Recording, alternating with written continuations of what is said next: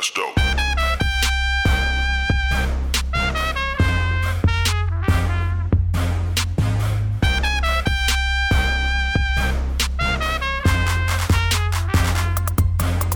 That's dope. One of the most exciting things in crypto now, I think, is the bridge between digital and physical, right?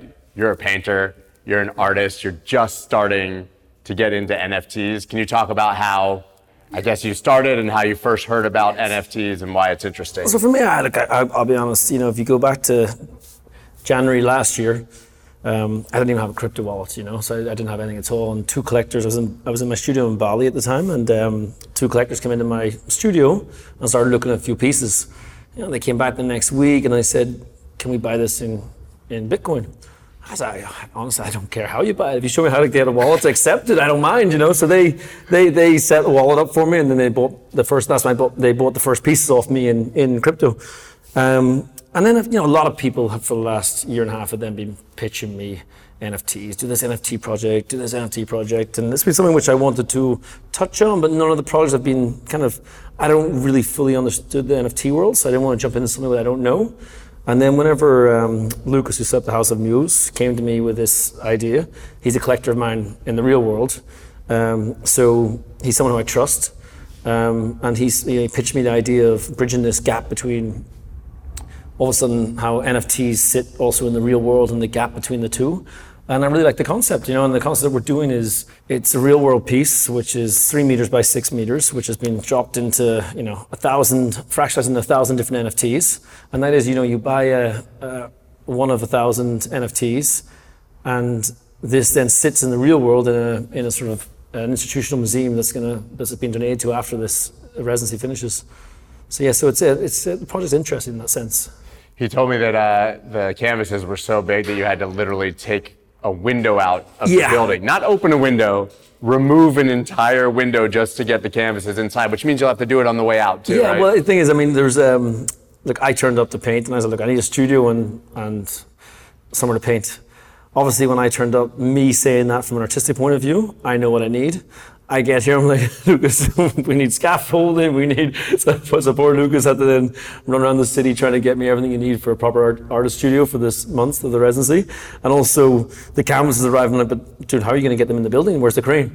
And he's like, fuck. So the poor guy came up against a lot of challenges to create a studio within the space that he was doing, But we had to pop the windows out, and we actually brought them up the front of this building and across to the side of the other building, then over the roof, back round and through.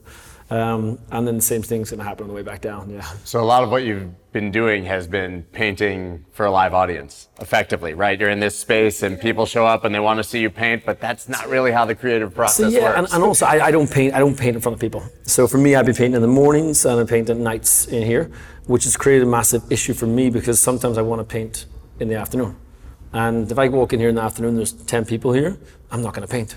So all of a sudden when you get your creativity and you want to paint. And, you can't just kick everyone out of a space while I start painting. So it was a lot of confliction of fighting with myself at nighttime when I came in. I wanted to paint and maybe I wasn't in the mood, or in the morning when I wanted to paint, I wasn't in the mood. So I was kind of restricted in my hours that I could actually paint because of the people being in here during the day. And the issue is if you're in the mood to paint, you don't paint. That's the way it is. And it's, especially when I'm doing large scale abstract work, I paint a lot of my own emotions and feelings and anxieties, ups and downs, and I go into a certain zone, and I can't have people around during that period because I want to really go quite deep in myself and get into a locked place, Yeah. So what's been the inspiration largely? I know it changes, but how do you find inspiration for your work on a weekly, daily, monthly, yearly basis? So I think for me, look, I've moved my studios all around the world. I think I've had studios in 18 different cities across the world. And, I always say to people, it's an all real pain setting up new studios in new cities and new countries you've never been to, a different language, and you don't know anyone. And I always say, it is a massive pain. There's a pain in terms of cost of setting it all up, buying new studio equipment, etc. And also, in terms of the struggle of finding where you got to go, the best place to be, where you want to put your studio, the art stores, the suppliers, etc.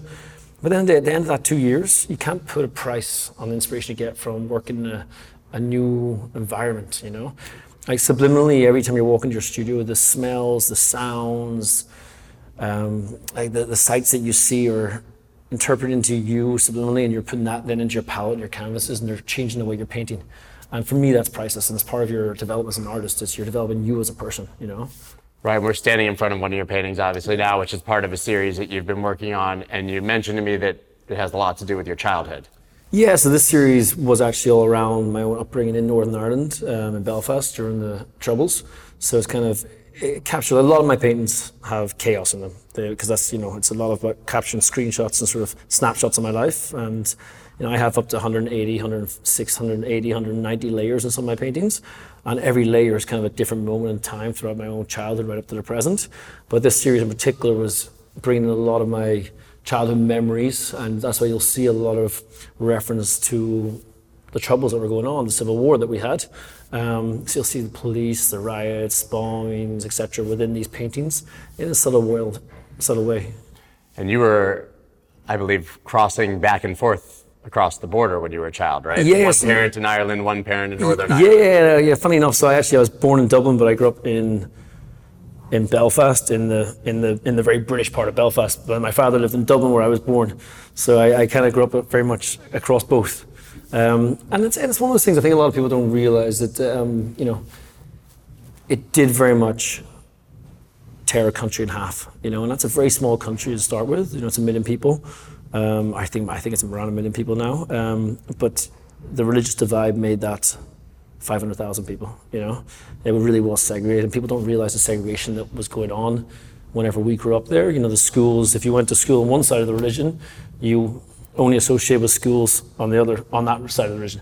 You grew up in that area, you know, and so the segregation was very real. Do you think that that's part of the reason you became an artist in the first place? Yeah, so I was kicked out of school when I was 14 or 15, I think.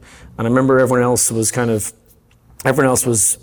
school, clearly, and I wasn't. And I used to take myself off to an old derelict building, and I would just paint a piece up on the wall, and then I would spend a few weeks painting that when everyone else was at school and I had nothing to do, and then I'd paint it white again. I just didn't know how to throw up, paint it white again, throw up, and that's kind of what I did for the first sort of 9 months I was out of school until I went back into new school.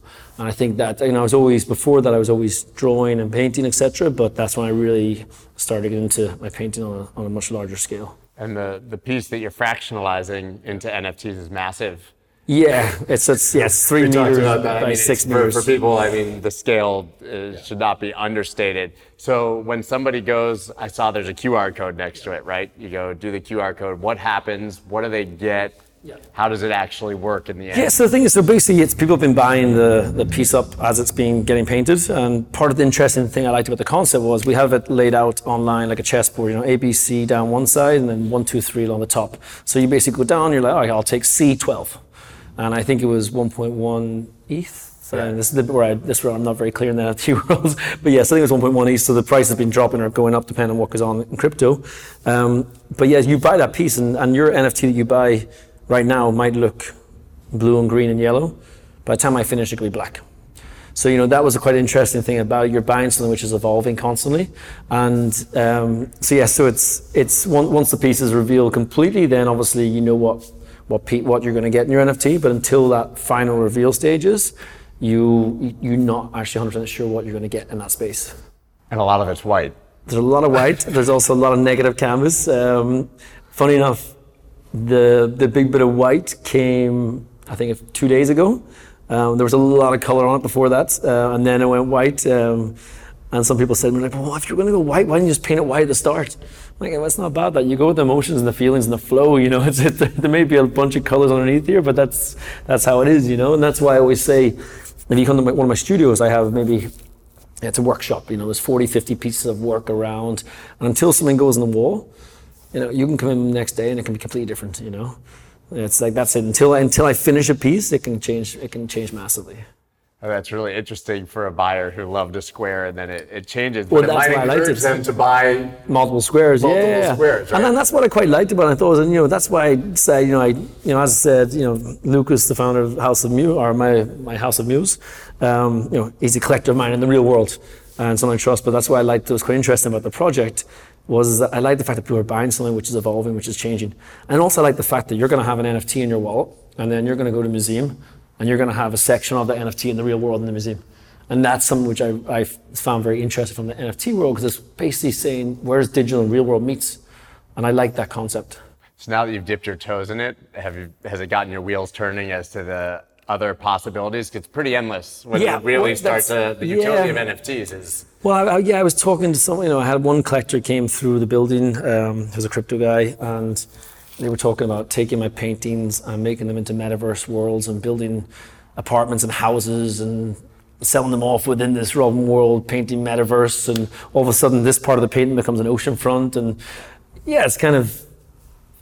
it's a bit out there for me, but I get it, and it's interesting, and I think being here amongst sort of the crypto space and speaking to all the people in the crypto world, it's kind of opened my eyes more to it's a lot more than just the cryptocurrencies, there's a lot going on. Do you think you'll always have a physical component to anything that you might do, or do you foresee yourself potentially doing one-of-one NFTs that are strictly digital?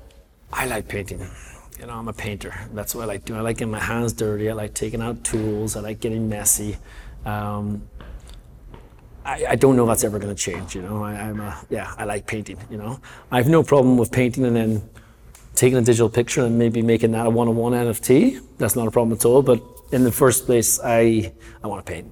Yeah, that's it's good, because then you're authentic and true to yourself. I think a lot of the problems actually in the NFT space come, or people perceive them as like cash grabs and things, when people try to do something that's not like their true passion. For me, look, I paint because I enjoy painting. That's my inspiration is painting.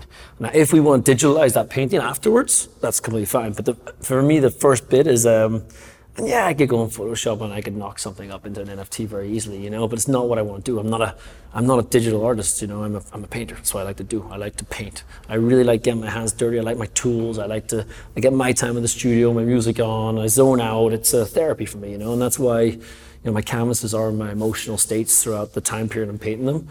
And it's a big process getting in there, One of the popular things for painters that I know, I'm friends with a painter named Trevor Jones, who, just like you, is really a painter, but kind of entered into the NFT space, is that you have this one-of-one, it's a painting, but then you add some movement or something to it digitally. Yeah, so I played around with a bit of that, and it was quite interesting, especially with some of my more figurative work, because I had some of the figures were slightly just moving a little bit. Actually, the piece over in the corner, which is called Lost, the bow tie. I love it. I had the bow tie slightly changing colors in the digital world. So I painted it out, took a picture of it, and then I did animation where the bow tie just changed colors very subtly. So you wouldn't even notice until you really look at it, So I did like that idea. I saw another NFT actually, which was very beautiful. It was a sculpture, which is rotating. And as it rotates, there's a window behind it, and you see it the window going through the 4 seasons of the year. I thought that was very beautiful, Yeah. So there really are applications where you can sort of amplify your own art while still being true to it. Yeah, look, at the end of the day, I don't know any painter in the world doesn't know how to use Photoshop.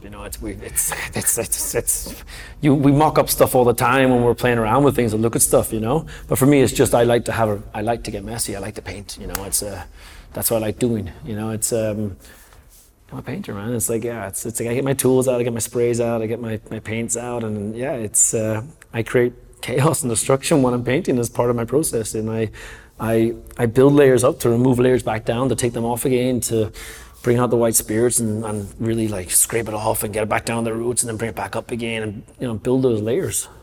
Well, man, I'm going to go take a full tour of everything that you've painted and hung in this place and go shopping. I can't wait to see Thanks so much, what man. else you create, man. It's Appreciate really amazing it, work. Thank you so much. Thanks, man. That's dope.